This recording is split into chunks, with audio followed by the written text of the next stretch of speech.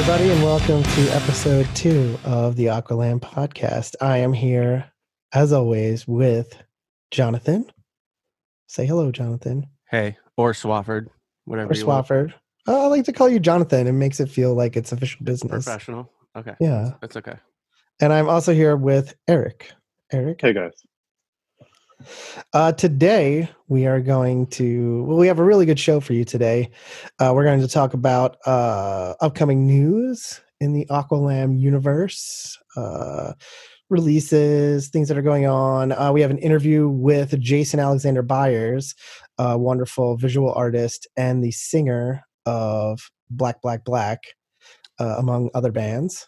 Yeah. Also, Jason was the singer of sort of a legendary Cleveland band, Disengage. They had a record on Man's Ruin. And then before that, kind of a cool hardcore band, Varicose. So we get into with Jason pretty deep.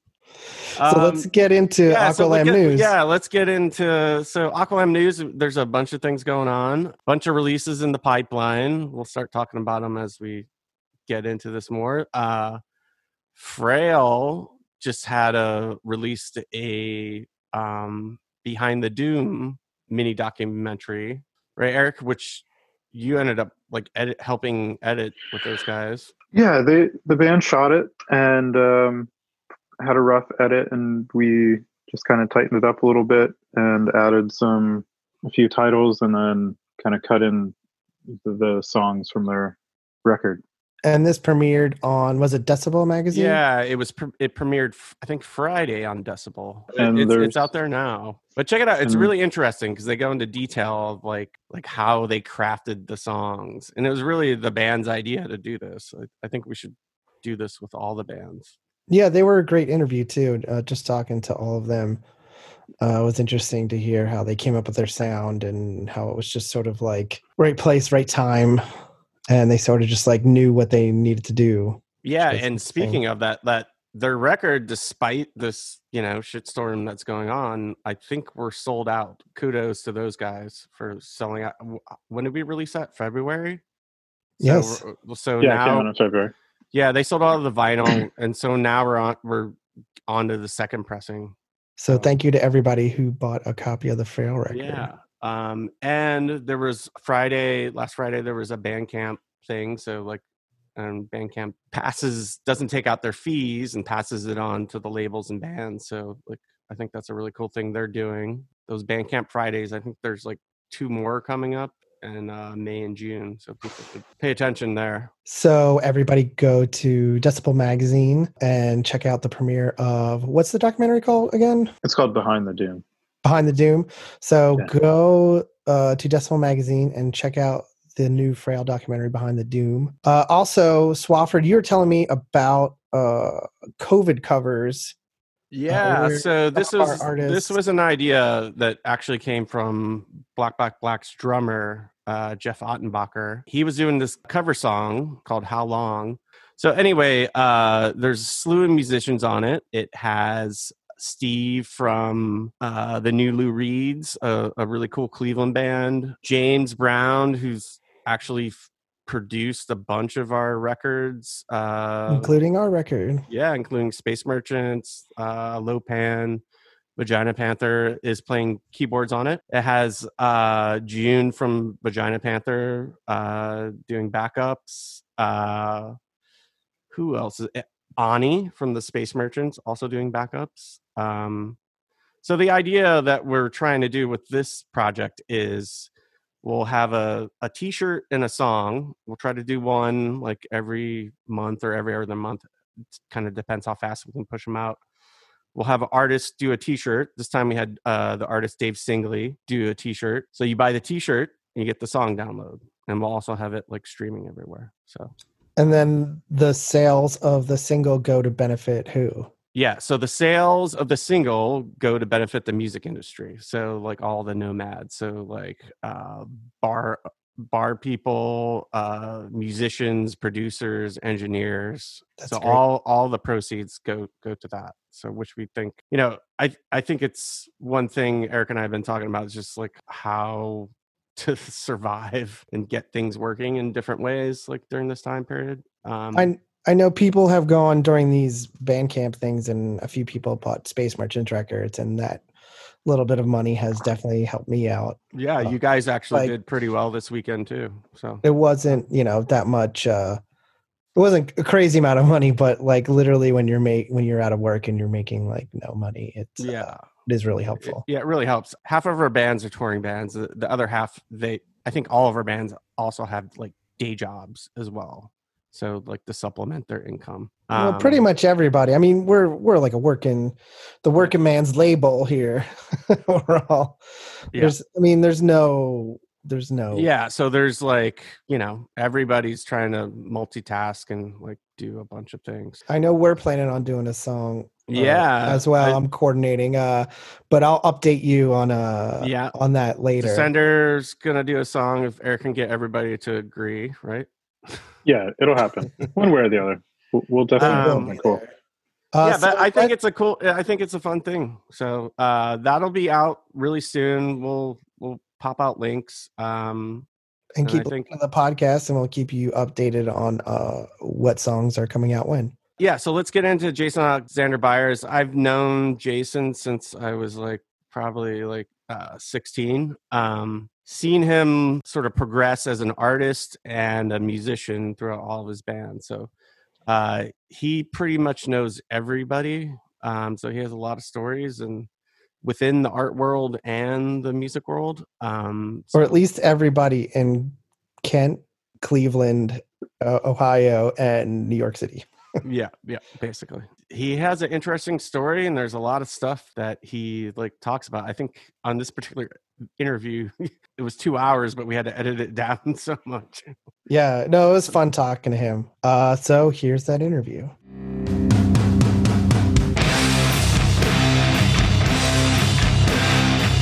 We're here with Jason Alexander Byers, noted musician, visual artist. We're with Mike G and Eric. How you holding up, Jason? Good. You're in New York. Toughing it out. Yeah. It's, you guys are missing it. Excitement. Yeah. I was down there the other day and it was still pretty crazy. Yeah. I pretty much just walk from the apartment to the studio, spend the whole day here, turn around and walk back. What neighborhood are you in? I'm in Bushwick. I'm near the studios right by the hospital on Broadway. And I was passing the Wyckoff Hospital. And that's when I'm like, oh, there's a stretcher with a body on it and two guys in hazmat suits. I'm like, oh, yeah. And then the second one follows. I'm like, oh, shit, it's a train of bodies going on the truck. That's when it hit me. I was like, oh, all right. It is real. Jason, you're in one of the Aqualand bands, Black, but you've been in a few bands before that, a bunch of bands. And you're sort of a noted visual artist as well as a music guy from all the bands you've been in, from the first band Varicose to Disengage, which was pretty well known. Tell us you're a Pittsburgh guy. Tell us how you grew up. What sort of influenced you to make the complex person that you are? Yeah, it's rough. Well, I guess I have some pretty interesting parents. My mom was an elementary school teacher. My dad worked in the steel industry. He was a painter also. So they were very open-minded, especially my dad introduced me to a lot of things that I don't think many kids were either heard or saw at that time, at that age. So I can remember Bowie at a very early age, Diamond Dogs in my lap, the gatefold, just staring at it what is this? I didn't sing along, didn't know how to pronounce R's, but still, going crazy. And then that progressed to him listening to very early Talking Heads. And one artist I will never forget is Grace Jones. He loved Grace Jones. So I always heard what I didn't know were covers at that point, like Warm Leatherette, Night Clubbing, and a bunch of other great songs. And then he started introducing me to movies, which I think I saw Altered States way too young to see that movie, because it really How old were you when you? The movie came out in '80, so it must have been 83 or so, and that blew my mind. And Ken Russell, I've been a fan of his ever since. I was also playing hockey at the time, which is one of the biggest influences of my life is playing hockey, being on a team, having tough coaches and all that kind of thing, kind of given me the discipline that I have now to do the art and the music and everything else. And then from that hockey, you actually got a scholarship, right? To Kent State University. I didn't get a scholarship. I was going to go to Ohio University, and that's where I was supposed to play. Something went wrong. I was a terrible student in high school. Kent State accepted me. All my coaches talked to their coaches, all that kind of thing. No scholarship, but I walked on. Their division one. I made the team. But what leading up to that, what also got me into the music scene was because I was playing travel hockey. A lot of those guys were into punk and hardcore also. And we would just trade records and tapes back and forth. So we'd have like these long drives out to. Yeah. So what is travel hockey for the non-hockey fans? Well, like I always, most kids play for their high school teams and they play for a travel team, which means that you're gone half the year on the weekends. So you have like tournaments, you're playing tournaments. Sometimes you have to take off days of school. So that means you're playing 6 days a week at least. You're with practices and games for both your high school teams and your travel team. So, what was like the first record? Yeah, that blew your mind. You're like, what is this? There was a kid who was older than me. We were not on the same team, but his older brother was influencing all of us. And I can remember him. Somehow I got a hold of Dead Kennedy's Fresh Fruit for Rotting Vegetables. And that was like probably 2 years after it'd come out. It was, fairly recent. It just blew all of our minds. And that tape just went around to pretty much everybody on the team. It was like, what the fuck is this? This is insane. And then from that point, we all kind of discovered Carnegie Mellon's radio station, or call letters WRCT, had a ton of great shows, introduced us to all kinds of hardcore. We would tape all the shows. That's how I was introduced to all this music, all this hardcore and punk was through playing hockey. And then as far as like the Pittsburgh scene, did you go to shows? Oh, yeah. I lucked out. The very first show I ever saw was Black Flag on their last tour. And they played this roller rink outside the city. And from then on, I pretty much saw every show that I could. But, it was my first show. I didn't know what to do. I'd seen things on TV. I knew what slam dancing was. I knew all that kind of stuff. But this was also Black Flag's last tour. So they were playing the really weird mid-tempo metal rock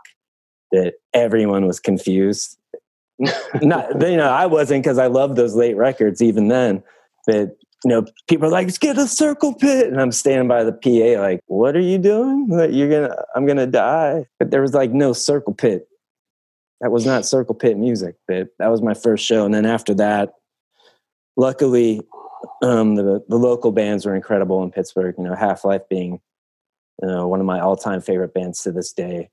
Eviction, Castle Blood, Battered Citizens. And most of those guys that were in those bands when I was a kid are still playing to this day.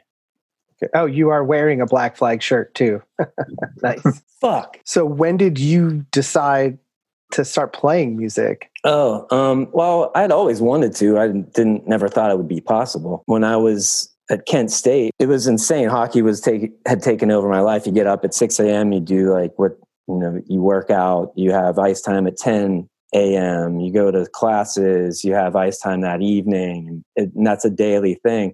And I can remember one time I had like a Misfits shirt on or something, and some kid walked up to me. He was like, "Hey, Misfits!" It's like freshmen, you're trying to make friends. And from him, I met all these other guys. A lot of people who went to Kent State at that time had grown up in the same neighborhood, either Kent, where the school is obviously, and Stowe. They share the same border. So I met all these kids. I kind of drifted away from sports and into music, and I quit playing. And first thing I want to do is, once I quit, was to join a band or start a band.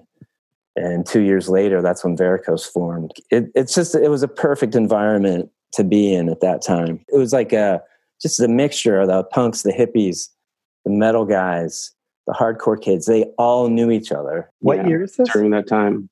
It was, I started going to shows there in the late 80s, and Varicose started in 1990. You go to a party and I'd see all my friends there, nothing but the Grateful Dead playing. Go to another party, same group of people, nothing but Cro-Mags playing. It just didn't matter. And it was a really fun time. there's this band Hyper as Hell, which they're the kings of Kent. In my mind, they were one of the best hardcore bands ever, crossover bands. So Varicose was heavily influenced by them. You're like kind of like a baby Hyper as Hell.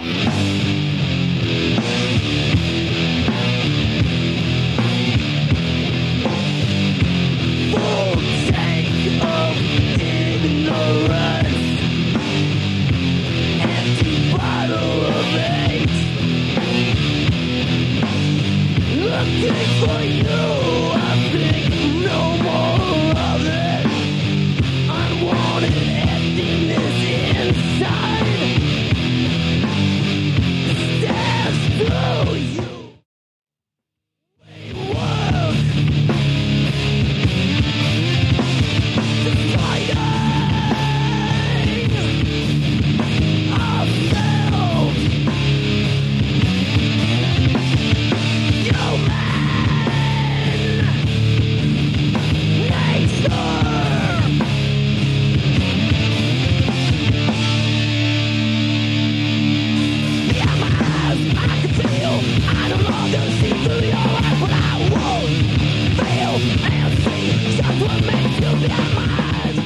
Like, did you go in as an art major to Kent State? Or No. You decided to get into art? Right when I quit playing hockey. Most of those kids that I met also were art students, and I lucked out, had a great professor who became my advisor, Paul O'Keefe. He's a sculptor. Just lucked out having him as my advisor. He took me to New York City for the first time. Me and another student, Mark Ergazis, the two of us went with him and didn't look at art once, went to Times Square. Like, when it was still, seedy. We tail end. Did you go to a show? No, we didn't. Just walked around drinking, on the street. But, trying to absorb everything we were seeing, which was blowing our minds. And then, I don't know, just Paul O'Keefe was such a good influence on me. And all those other guys that I'd met that were in the music scene were also in the art departments. So is this also the same time you started making your visual art as well? Yes. A lot of it, I've mentioned his name several times now, but I started out, I was so influenced by Paul O'Keefe, my advisor, that I was making very similar, these vessels out of steel, stainless or aluminum, whatever I had, whatever I could afford. There was a independent hardware store down the street from the studio. You just walk down there and, whatever you can afford, you get. They had a MIG welder, TIG welder, and arc welder. And so I, attempted to, weld as much as I could. Never got very good at it, but that's where I met Mark Taylor, Jason Lee. And these guys are still, Mark Taylor was in Varicose. Jason Lee is head of the arts department at West Virginia University. He's a great artist too. It's just like all these people, Andy Harmon, who lives here, Amy Sarkisian, who lives in LA. All these people are still making art. So it's really just such a great environment to be in that school at that time. Yeah, I remember in undergrad, like one of my art professors, Don Harvey, he said this thing that it just struck me is like, if you're still making art 20 years after you graduate, you've made it as an artist. If you're still even if you're not making millions of dollars, but if you're still making art. How long did Varicose last? Was that mainly a college band, or did that go after college? No, it was a college band. It was about 2 years we recorded. We had an EP, 6-song EP, and then we did a full length. EP was released, full length never was. But now we're talking about it now, finally. Mark Taylor found the guy who did the production and found the DAT tapes and all that stuff. So that there's a process going of possibly releasing that soon. Once that band ended, I was in the process of trying out for another band. Karma to Burn, yeah. I remember, right? Right. Yeah. And, was that before Disengage or after? It was before. The same time. Yeah. So Varicose broke up. And around the same time, I had met all the guys who would later become in Disengage. And then they're like, oh, you got to meet our friends, Karma to Burn, who I had never heard before. They're from West Virginia. At the time, they were instrumental. And they were about, Roadrunner was interested in signing them, but they wanted them to have a vocalist. I was introduced to Karma to Burn, and they liked me. I hung out with them in West Virginia, practiced a few times, sang with them a few times live. It just didn't work out. They didn't like what I did. So I came back to the Cleveland area and talked to the guys who became Disengaged, like Brent McDowell and Mike Callahan and Jonathan Morgan.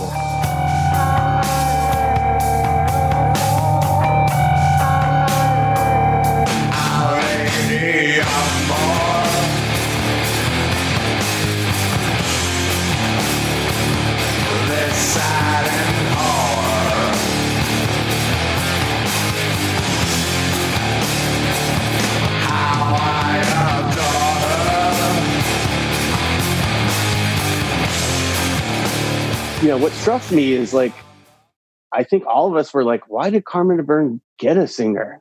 It's like, they did that one record with the singer, that Roadrunner record. And then after that, they just kind of went back to being instrumental, which I think was the strongest point in that band. They never wanted a singer. They just wanted that record deal. And the singer, his name was Jason. He and I talked quite a few times. And I was really glad they didn't ask me to do that because he was miserable. Because he knew that the fans, they wanted them to be an instrumental band. He knew the band wanted to be an instrumental band. And it's a really weird position. So I'm glad that didn't work out for me. Like, let's get into Disengage. And so how did that start? 'Cause I remember Disengage. I think that's when I was actually in that band Engine Core with Wamus. Right. And we started playing. And I think that's when you guys first started out. I think it's when we first met you guys. We played a show with you guys, and like you guys had just started. How did that form? Like, I went to high school with Mike, so like I knew him around that time. And you know, this is like Kent Akron area. I just remember that the music scene was just, there were so many bands, so many like good shows. You know, Mike was in this other super popular band. And Jonathan and Brent were in that band. And Varicose was going on at that time. And that's how we met. We did shows together. And then Mike and I would talk. We had the same influences, like, you know, the same hardcore and punk influences, but we also listened to Soul Side, you know, which was a band on Discord that really nobody ever listened to. And we were like, you listen to them? You know, Jonathan was from Pittsburgh. He went to Mount Lebanon. I went to Baldwin. We shared basically the same border. And oh yeah, I totally forgot about that. Yeah, did you guys know each other? No, we didn't. No, he's 1 year older than me, and we had never crossed paths. And I'm sure that I saw him. I'm sure that he saw me. You know, that's like forming a new band, right? Because you guys were another band. So like, what was the premise of that? We never had a plan. We never had a sound that we wanted to go for. But then you guys ended up having a sound. You guys were like basically Black Flag meets Led Zeppelin in a way, which is, you know, even still carried on to like Black.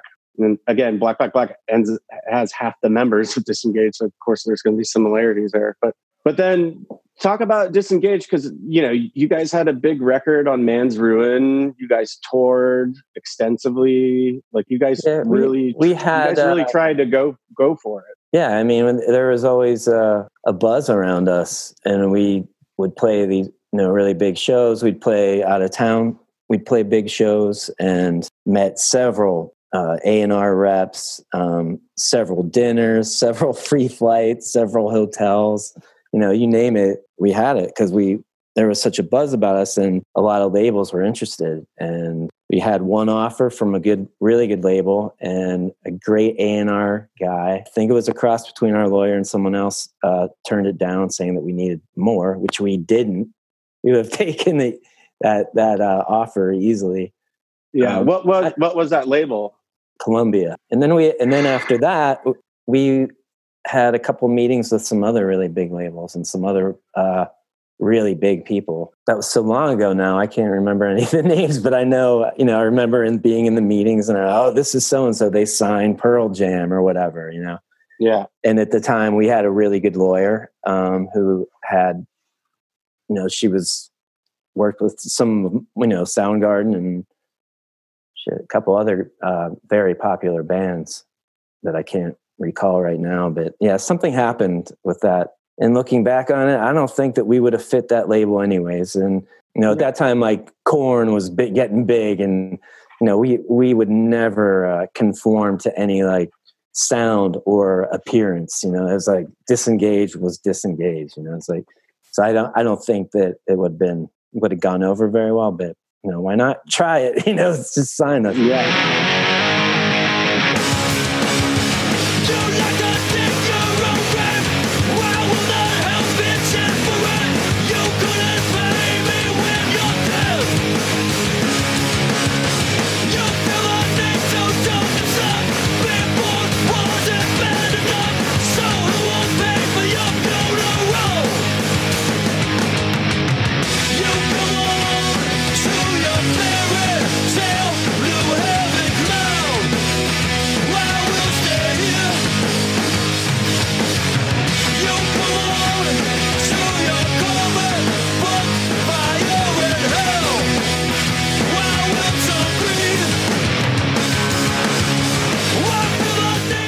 Why not try it? It's just sign us. Yeah.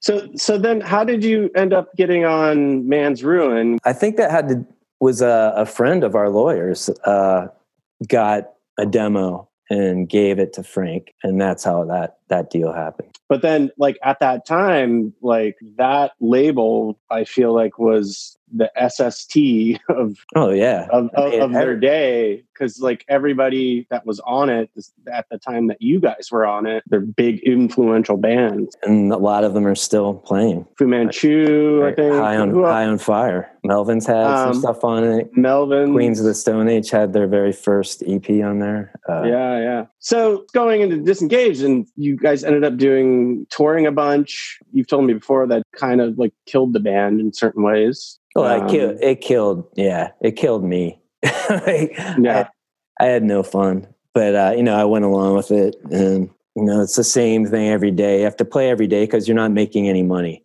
So you have to play every day so you can get the gas money to get to the next town. Hopefully you sell some shirts, whatever. It's not like Europe where you're treated well. They don't feed you or put you up, and I just got tired of it. It's just that it's not easy, and especially being a vocalist and being someone who stresses out a lot and has some anxiety and is constantly worried about their voice. And these clubs had shitty monitors, so all day you'd be like on your way to the club, you'd be like, my voice feels totally messed up, which it was because I've been singing every fucking day. And you get to the club, you do the sound check, which always sucks because you can't hear yourself anyways. You wait till you hit the stage, and I'm just stressing out. This is gonna suck. This is gonna suck. And you get on stage and can't hear yourself, but you're also partying, so you end up having fun. So and then so we were a great live band. Yeah, I mean, I saw you guys probably a million times in Cleveland days. Yeah, then even when I moved to New York for grad school, you guys came out and played CBGBs. I remember that show. Yeah, I mean, I saw you guys there. Once we hit the stage, all of my anxiety was gone. I just didn't give a fuck.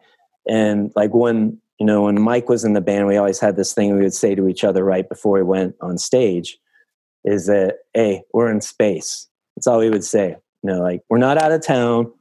We're not in Chicago. We're not in Cleveland. We're not in LA. We're in space. So we're going to play like we're in space. So that was our little thing. Yeah, put us in the mood to, Yeah.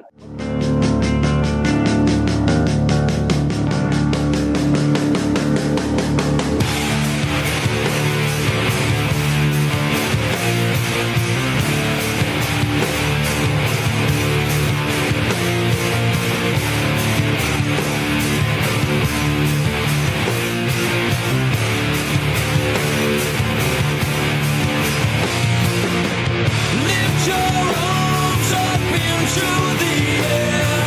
No one cares. Everything that you chose to defend has laughed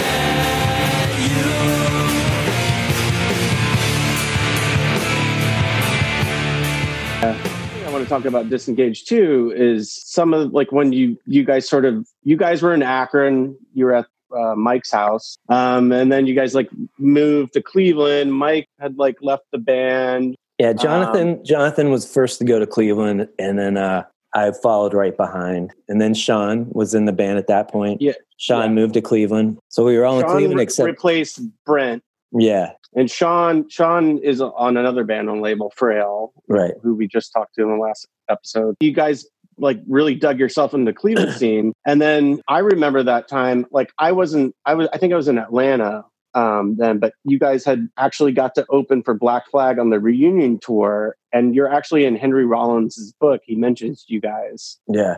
So when Black Flag did a reunion thing, and it wasn't really Black Flag, it was basically the Rollins band doing Black Flag with Keith Morris. With Keith Morris.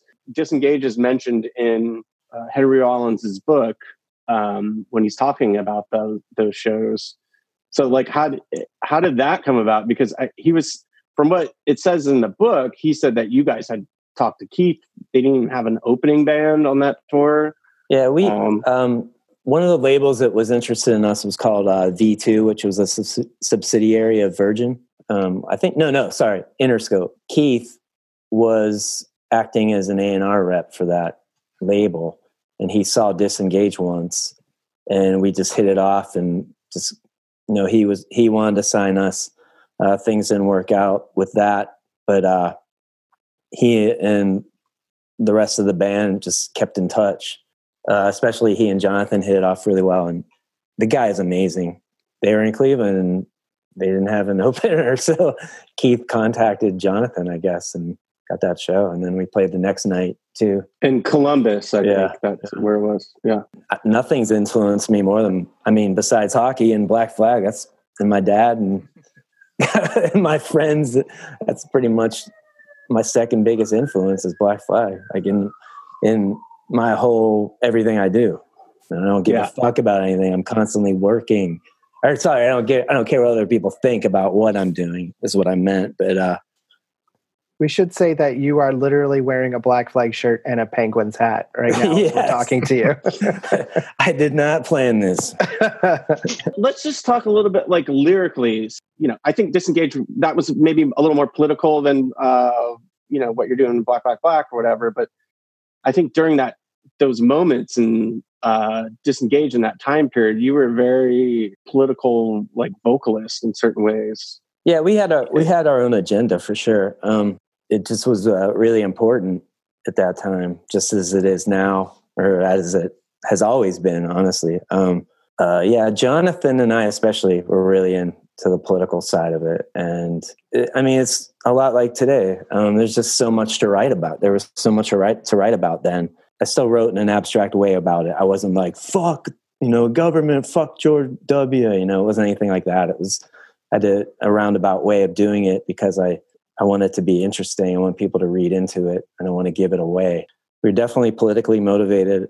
And so was Varicose in a way. Varicose was more of like a environmentally motivated band lyrically.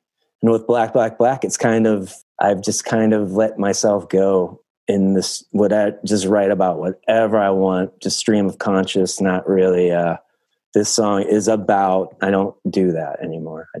The way I write for Black is much more loose and abstract, but it's very dark, but it's very funny too. So getting back in the art thing, I remember in Disengage, there was a time that was so funny. We actually somehow like getting all the guys in Disengage jobs. Me and you worked together at this like Irish pub. Yeah. And then I worked at a silk screen place, and I got Sean and Mike hired there at the Irish pub. It was the only job I ever got fired from. And it was because I was working like 8 jobs and I was always late. And then the chick fired me, and she's just like, "I'm sorry, Jonathan, you were there." And then she said, "You're fired." And you turned around, and you were like washing dishes, and she was there, and you go, "Ha ha." And then you turned around and washed the dishes.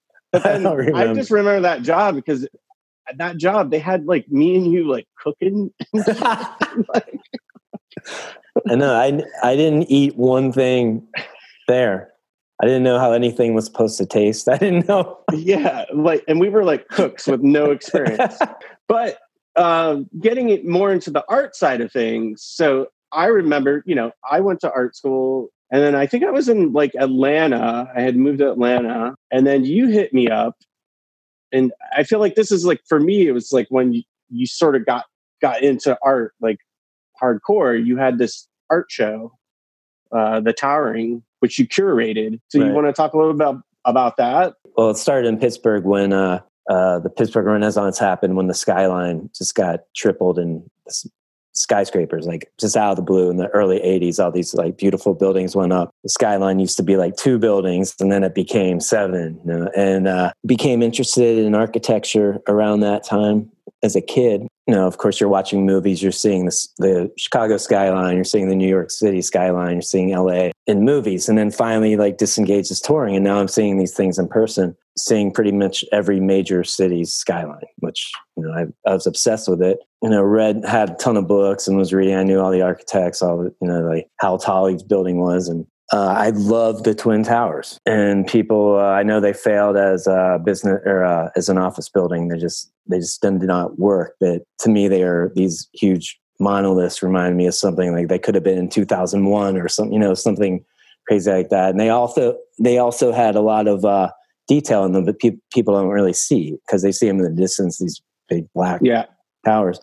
They're actually very Gothic if you were to pay more attention to them. And post 9/11, I just felt like I wanted everything that was going on about that was more for the first responders and the people who had been killed, and everything was based on that, which it should have been. And initially it definitely was.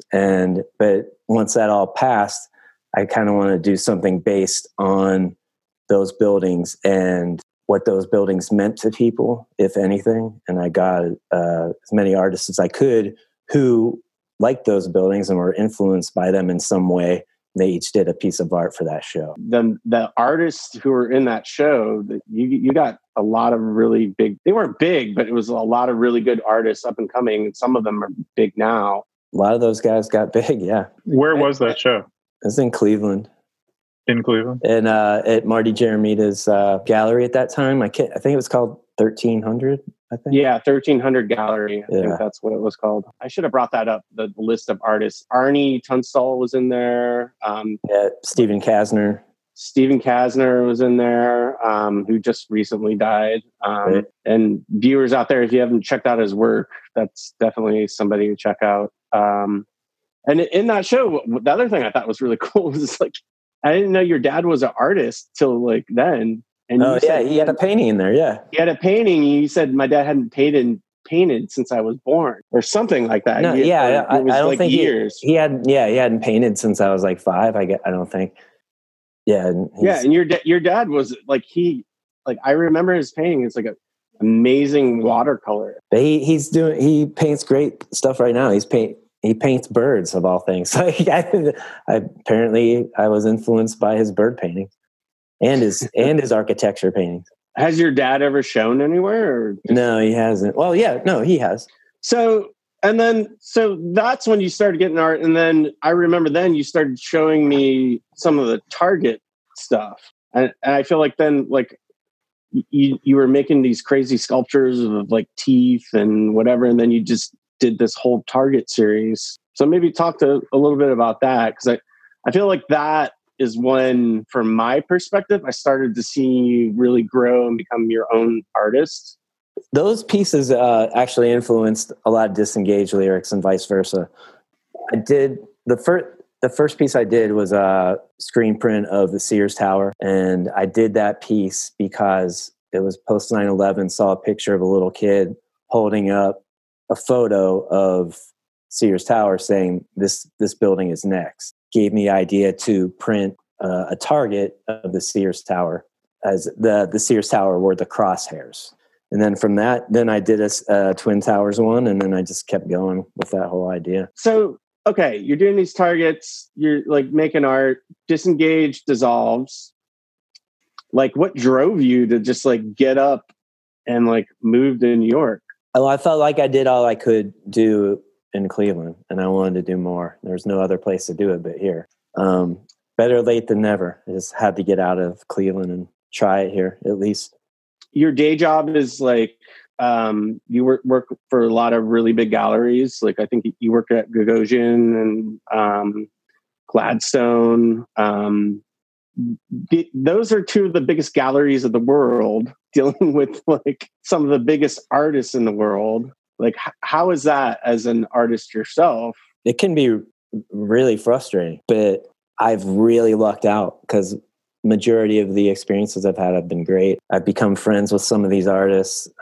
It's pretty surreal. It's like, Yeah. you know, I like remember 20, when 20 you years ago, I was like reading books about these guys, and now I'm like hanging out with them. I'm like, Yeah. what? And like, I it's remember- much different than hanging out with a band. You know, it's just Yeah. Totally. like, I know pretty much, I've at least met everyone close to everyone who's been in Black Flag, including Raymond Pettibone. But hanging out with these guys, it's much different. I remember you were telling me this story, like you gave Anish Kapoor a Black record. We just hit it off right off the bat for no reason, just small talk, whatever. And it was right after he had taken that patent out on the black, whatever that. Yeah, Anish Kapoor made the blackest black. Oh, he got the patent for it. You are both in New York City, Swafford, Jason. I don't know. How did Black So come about? yeah, Jason, Jason, you picked up. You were living with me. We weren't even talking about bands. You were like, I'm just going to do art. Then like a couple months later, you're like, okay, I want to do a band. Jacob's here. Jacob, who was in Disengage. Jacob was actually, before he joined Disengage, he was actually in New York. He was like your guys' roadie. Right.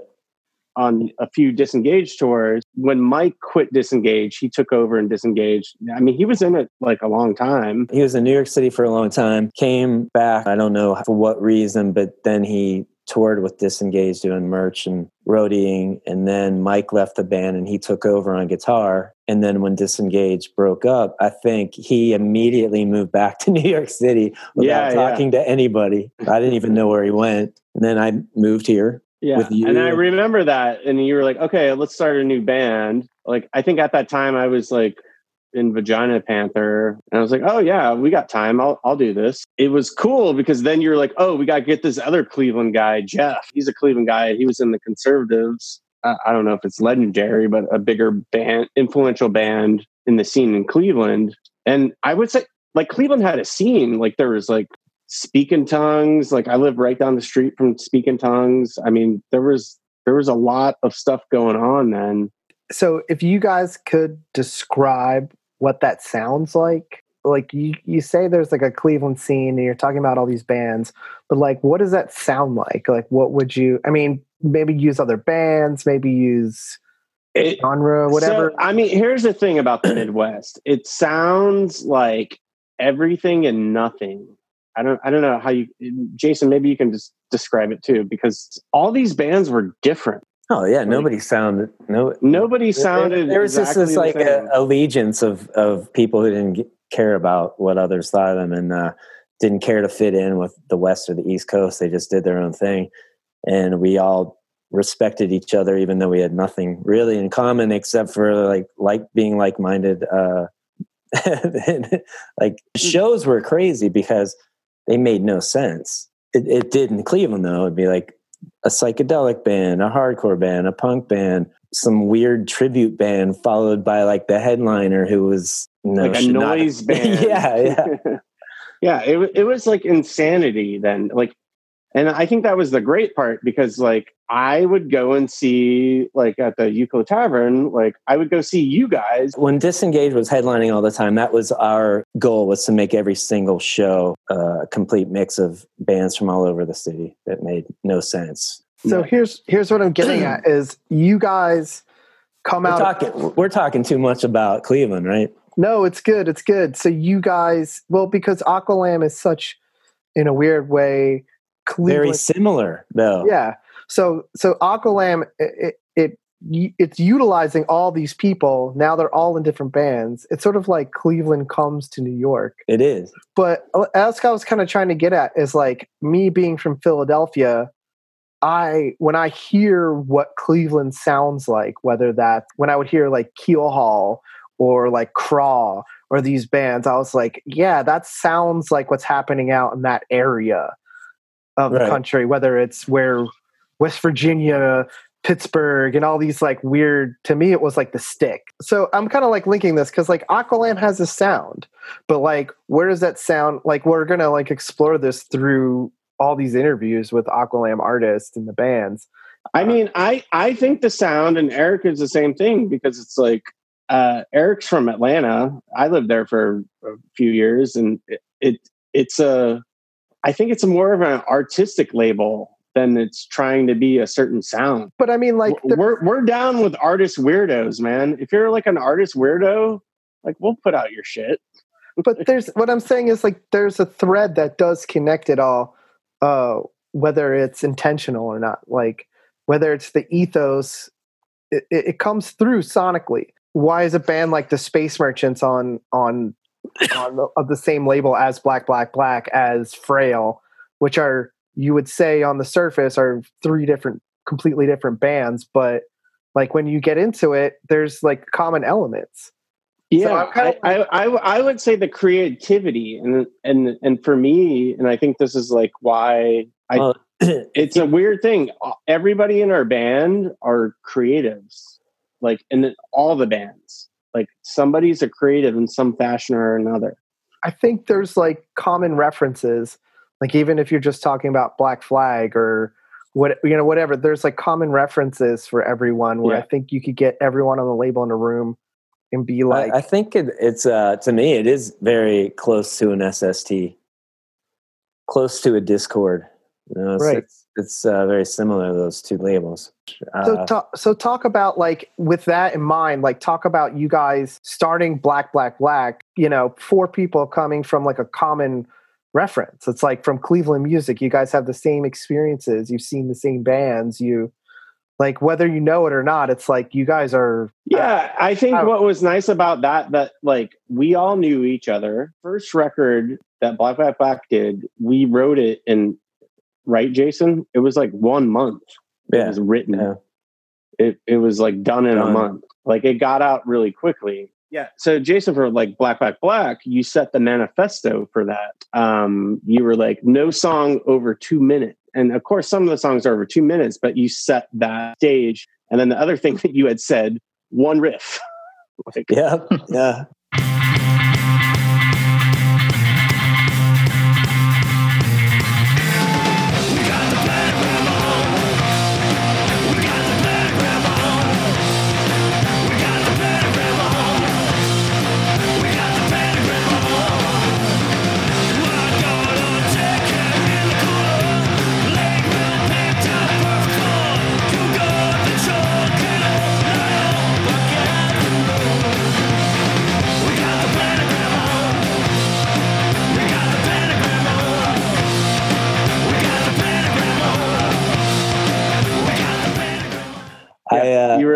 You were like, it's got to be like Lungfish, one riff. Well, I got that. I thought I retired after Disengage. I thought I retired, and I really didn't have any interest in anything 5-minute long songs. I didn't have any pre-chorus to chorus, verse, pre-chorus, verse. None of that shit. I didn't want to have anything to do with that type of songwriting ever again. So I wanted to go do the minimal approach to it, minimal heavy. And that's what we did. All those songs, like if you count them out, there's only like 1 or 2 riffs in it. And I will say, like, yeah, compared to Disengage, Black Black Black is like way more weirder, way more abstract. It's like a different thing, but it's similar, but it's still, because it's obviously we all come from Cleveland in that background. So the lyric content within Black Black Black, I feel like it follows a little more of your artistic side of stuff where it's abstract. It's very loose. I had never used influences like film or fine art before, or artists, I should say, to write about. And this is the first time I did, and I just have a lot of fun with it. Like I'll watch a movie. I can write about this movie, but in a way that it's gonna also become contemporary and focus on some issues that are happening right now in my life or in the world or the country, and just kind of twist it. Like mishandled cult funds was definitely influenced by 60s horror and manipulating it into something that's going on right now. What's the first song on Altered States of Death and Grace? But that right there in the title, right there, it's a tribute to Altered States, obviously. Which is what influenced you as a 6-year-old. Yeah, 13. And I'm gonna look it up. There's a song, Jessup is on that album. Dr. Jessup is the main character in Altered States. William Hurt. I actually did not know that, dude.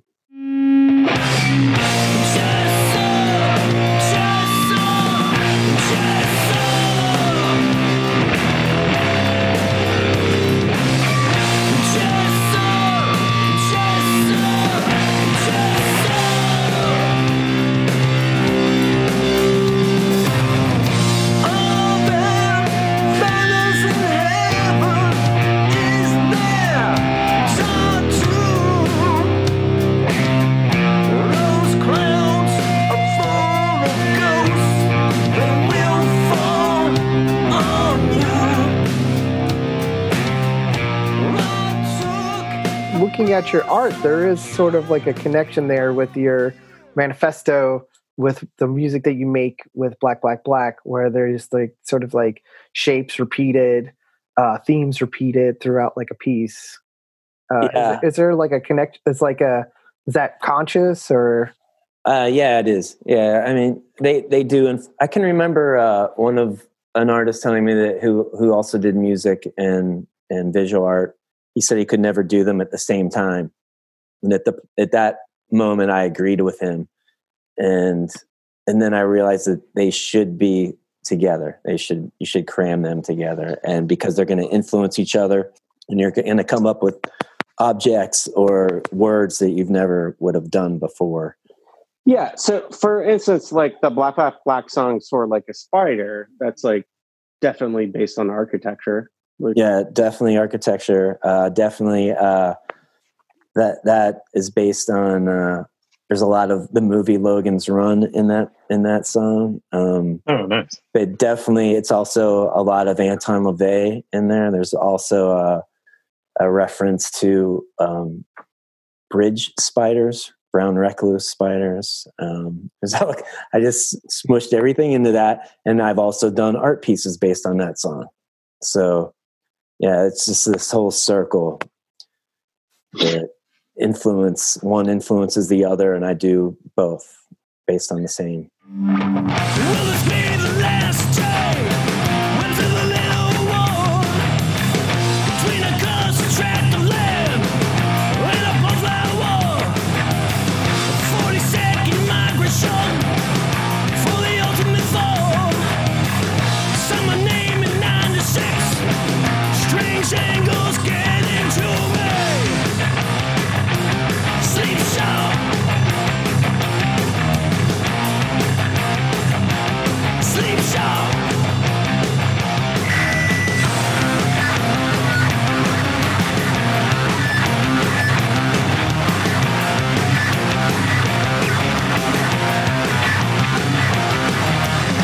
Left crazy horse motor full of sick building. Trapezoid wants the north from shining down on me. Now I kick the vertigo right up in home. Staring at a wall to death. Strange angles getting to me. One way this wind will tell. And leave this all for me. Or else I wouldn't be untold. One flower has come back. 42nd right. Either the art influences the lyrics or the lyrics influence the artist. Yeah, I think that's a perfect connection to interesting things about our label's format for releasing music is the book component that is very heavily visual. And a lot of the things that you've mentioned show up in the artwork for both the album cover and the inside the book. I think. Yeah. So both of the books, they're all you. It's your work. You basically created, directed it. I think the one thing that's interesting about you, like artistically, is like you're constantly trying new things. Like you're not sticking to like, all right, I'm the guy who, does this thing. Your last big series was the sculpture, the Frankenstein pieces. Like maybe talk a little bit about that. Yeah, well, those are based on pretty much what everyone's been talking about, like the targets and from architecture and my interest in birds and other animals and skulls. And I did a series of the bird watercolors that are in the Altered States of Death and Grace book. I did a series of paintings of those, and I hadn't done any sculpture in 10 years. I was like, I might as well try these in 3D. So I did the birds in the same kind of like in the paintings, I just kind of smash these birds together. So they create one form, but they're either at least two birds. They could be 3, 4, or whatever. And I did them in a 3D sculpture form. So I got these birds and I just smashed them together. And after the birds, I was like, I should try this with other interests of mine, like the skyscrapers and, anything I could find an object. They are mostly all found objects that I had created, that I smashed together and then built up around them. And that's how the Frankensteins came about. And at the same time, like all of my work in the past has been very minimal, meaning, just shapes and black and white.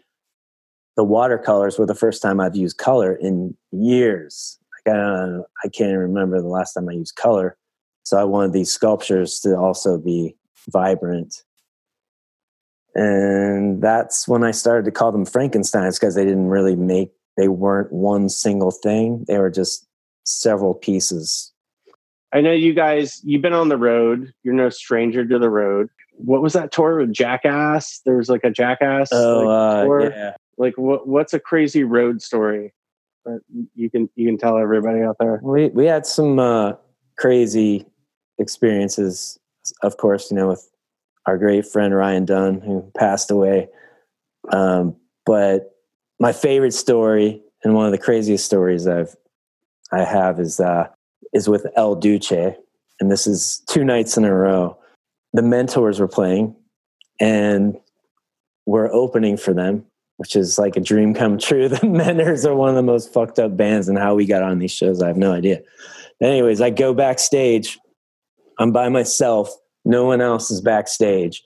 I open the bathroom door. There's El Duce, nude. He had just taken a shower. And completely nude, and he just looks at me. Hey! That's all he said. And I was like, and I just closed the door. I was like, holy shit, man. I just saw El Duce naked. Really? How big was his dick? I didn't look. We just had eye contact. Like, I wasn't going to look. So you didn't even look down just to measure? To be like, I was in shock. I'm like face to face with El Duce, and I can tell he's naked. I was closed the door. The very next night, I go into the bathroom. I open one of the stalls, and there he is taking a shit. Looks up at me. He goes, "Hey!"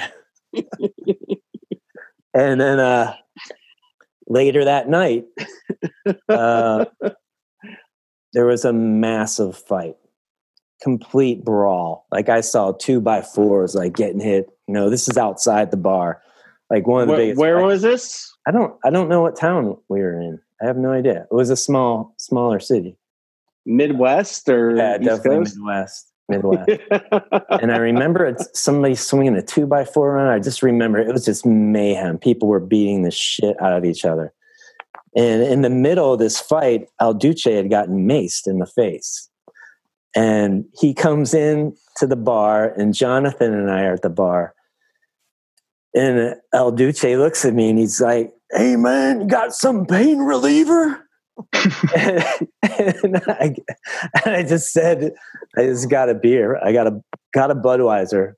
And I'm laughing with the bartender, and I hand it to him.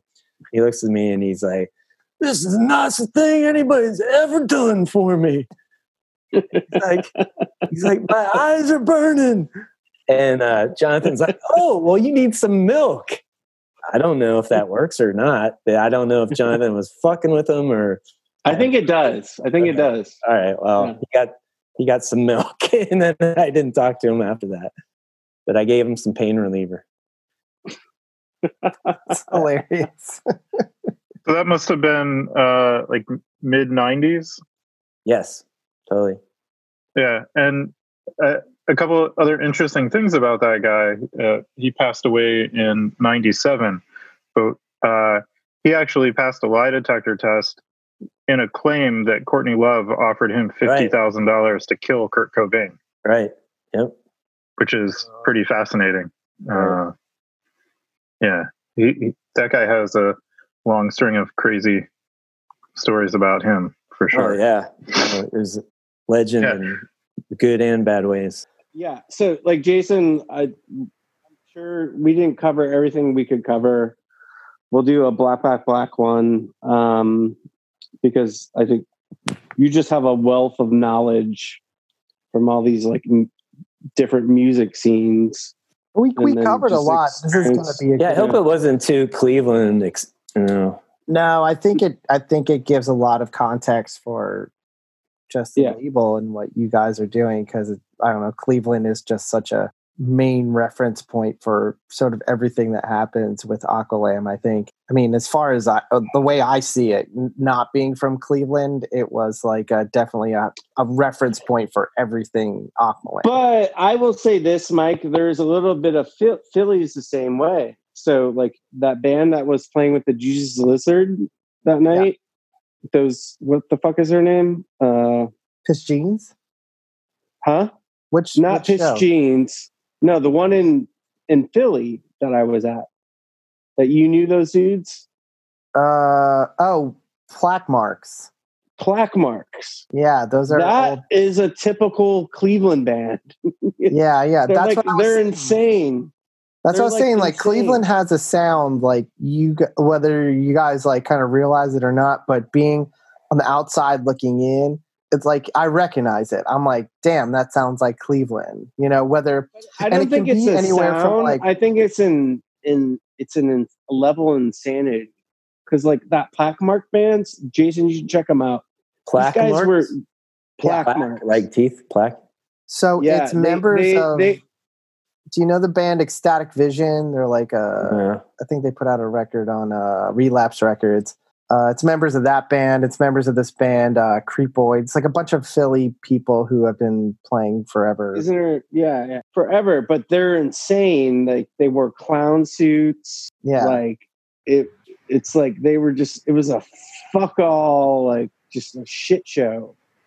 And it would be like a lot of the Cleveland shows. I think one thing I appreciated about Cleveland, it's like nobody like gave a fuck. It was just like a shit show. Like, we would have a show. Ohio was that way to me too. Like, I mean, there was times I saw like you guys play like Disengaged, and it was just like, it was mayhem. It was just like insanity. Yeah, I mean, Philly has elements of that as far as like the DIY underground Philly scene that's happened for years and years, like with the Dead Milkmen and even weirder, harder bands like Stinking Lizaveta. I mean, I think there's a lot of being like a second tier city, especially in the DIY aspects of it, in the punk scene. You get more adventurous because you're just like, nobody's fucking listening to this. Like, nobody cares what we do, so we might as well just do exactly what we want to do. Yeah. So, Jason, thank you so much. Yeah, thanks for doing it. It's fun.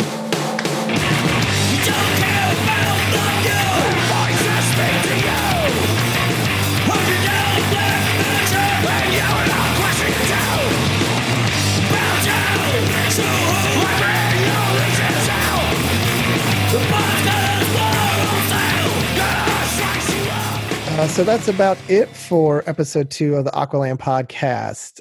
So what are you guys listening to? What do you want to let the people know about that they should also listen to, watch, whatever? One thing I got into, and then this was all because of Eric, because when we first started talking about the cover thing, he had mentioned Beck's. I was listening to NXS. I was telling Eric, I was like, you guys should do an NXS cover. And then Eric, you sent me that Beck project. What was that called? It was Yeah, he had a thing called Record Club back in the maybe 10 years or so ago, maybe a little longer. I think that was 2008 that he did that. And he was doing this thing called Record Club where he would get a bunch of people together in his home studio and just cover full records. I can't remember the other ones they've done, but they did Kick from beginning to end. Yeah, and that for me, that's one of my favorite records. I think like when that was like the thing that got me into weird music. And then You sent me a link to that, and it's so good. So Yeah, I would definitely say and check that out. It has like, St. Vincent in it. Who else is in it? Is It's one the of the guys, Liars Liars singer? and some of the people from Os Mutantes are in it as well. Yeah, which is amazing. I love that band. So, Mike, what are you all about now in your quarantine state? Well, I wanted to take a chance to talk about this cover that I did for this benefit compilation. Oh, yeah, that Bill Withers cover. So yeah, I was kind of messing around with my sequencer, and I did a Bill Withers cover of Grandma's Hands, which is a song I just would play all the time on my acoustic guitar. But I got asked to do a compilation, which was a benefit for Movimiento Cosecha, which is it's a nonviolent movement fighting for permanent protection, dignity, and respect for 11 million undocumented immigrants in the United States. So basically, the money raised by the compilation goes to help undocumented immigrants for whatever they're going through the COVID crisis. Right on. And then where can people hear that? So they can hear that on Bandcamp. It's Don't Stop Now, a collection of covers.bandcamp.com. On Friday, we raised over $5,000. Oh, that's amazing. Really? Wow. Yeah, which is pretty cool. And there's a bunch of like cool Philly artists on here. My friend Anika Pyle, who plays in the band Katie Ellen, got me on the comp. And she has a song that I actually played drums on. It was one of her early demos that we did years ago. And she was in a band called Chumped, like a pop punk band from New York, which is how I know her, which they have a song on there. There's just like so many artists on here. It's like I can't even name half of them. But please go and download something, because the money really goes to this great organization that's really doing some good work. And Eric, I mean, I kind of stole your thunder by you were showing me the NXS thing, but what have you been getting into? Speaking of covers, I've been doing this weird dive on Spotify where I'll pick a song and then I'll find all the covers of that song. And I've been doing playlists, and what I'll actually do is I'll listen to these playlists and I'll like get in this weird zone where I'll listen to like 50 versions of one song. Oh, that's amazing. And actually, what we should do, Eric, and it'll be available. So there's an Aqualamb account on Spotify, and you can follow our playlist. We'll have you put that playlist up there. I've been posting just on my own personal Facebook a handful of them. Some really great versions of Mongoloid by Devo. Awesome. I have, which is an Akron band. Yeah. I have this Ohio.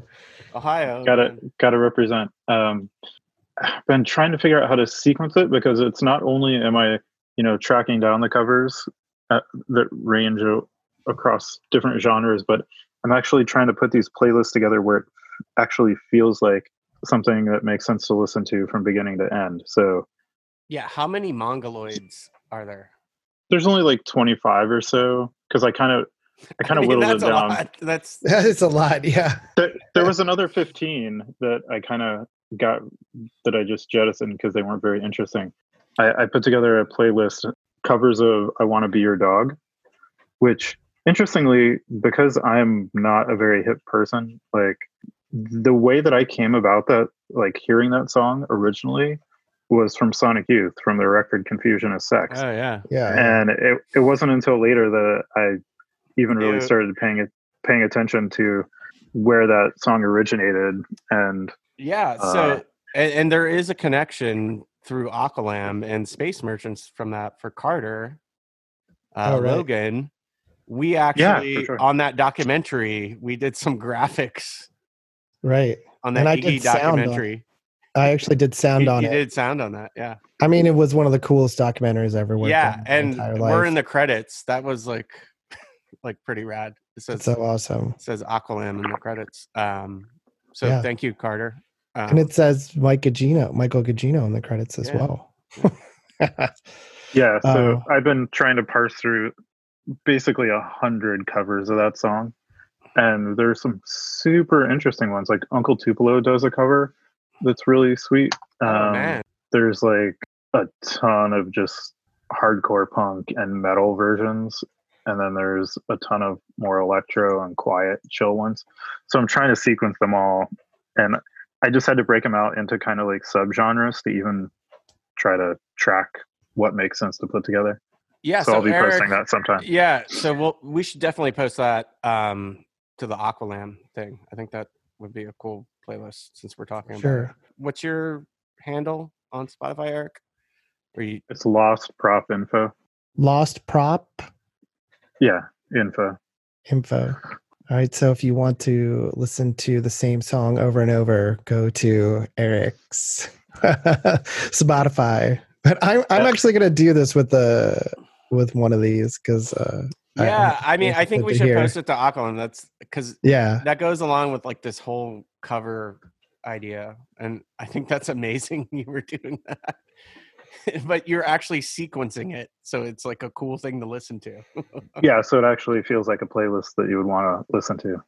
I did that years ago because I like to cover songs sometimes when I play solo. I was doing that with the Wichita Linemen, and I was shocked to find how many covers of Wichita Linemen there are out there. And there's a ton that are awesome. Like there's a great Meters cover of that I really love. I think it might be my favorite. I'm definitely like next, of course, the Glenn Campbell version, which is like the original is just great. Yeah, so we just want to say thanks for everybody for listening. We got a lot in the pipe works on these podcasts. A lot of interesting people we've been talking to. Right now, it's kind of like the only thing keeping people sane. Definitely. Yeah. We'll see you next time. All right. See you guys. Thanks, guys.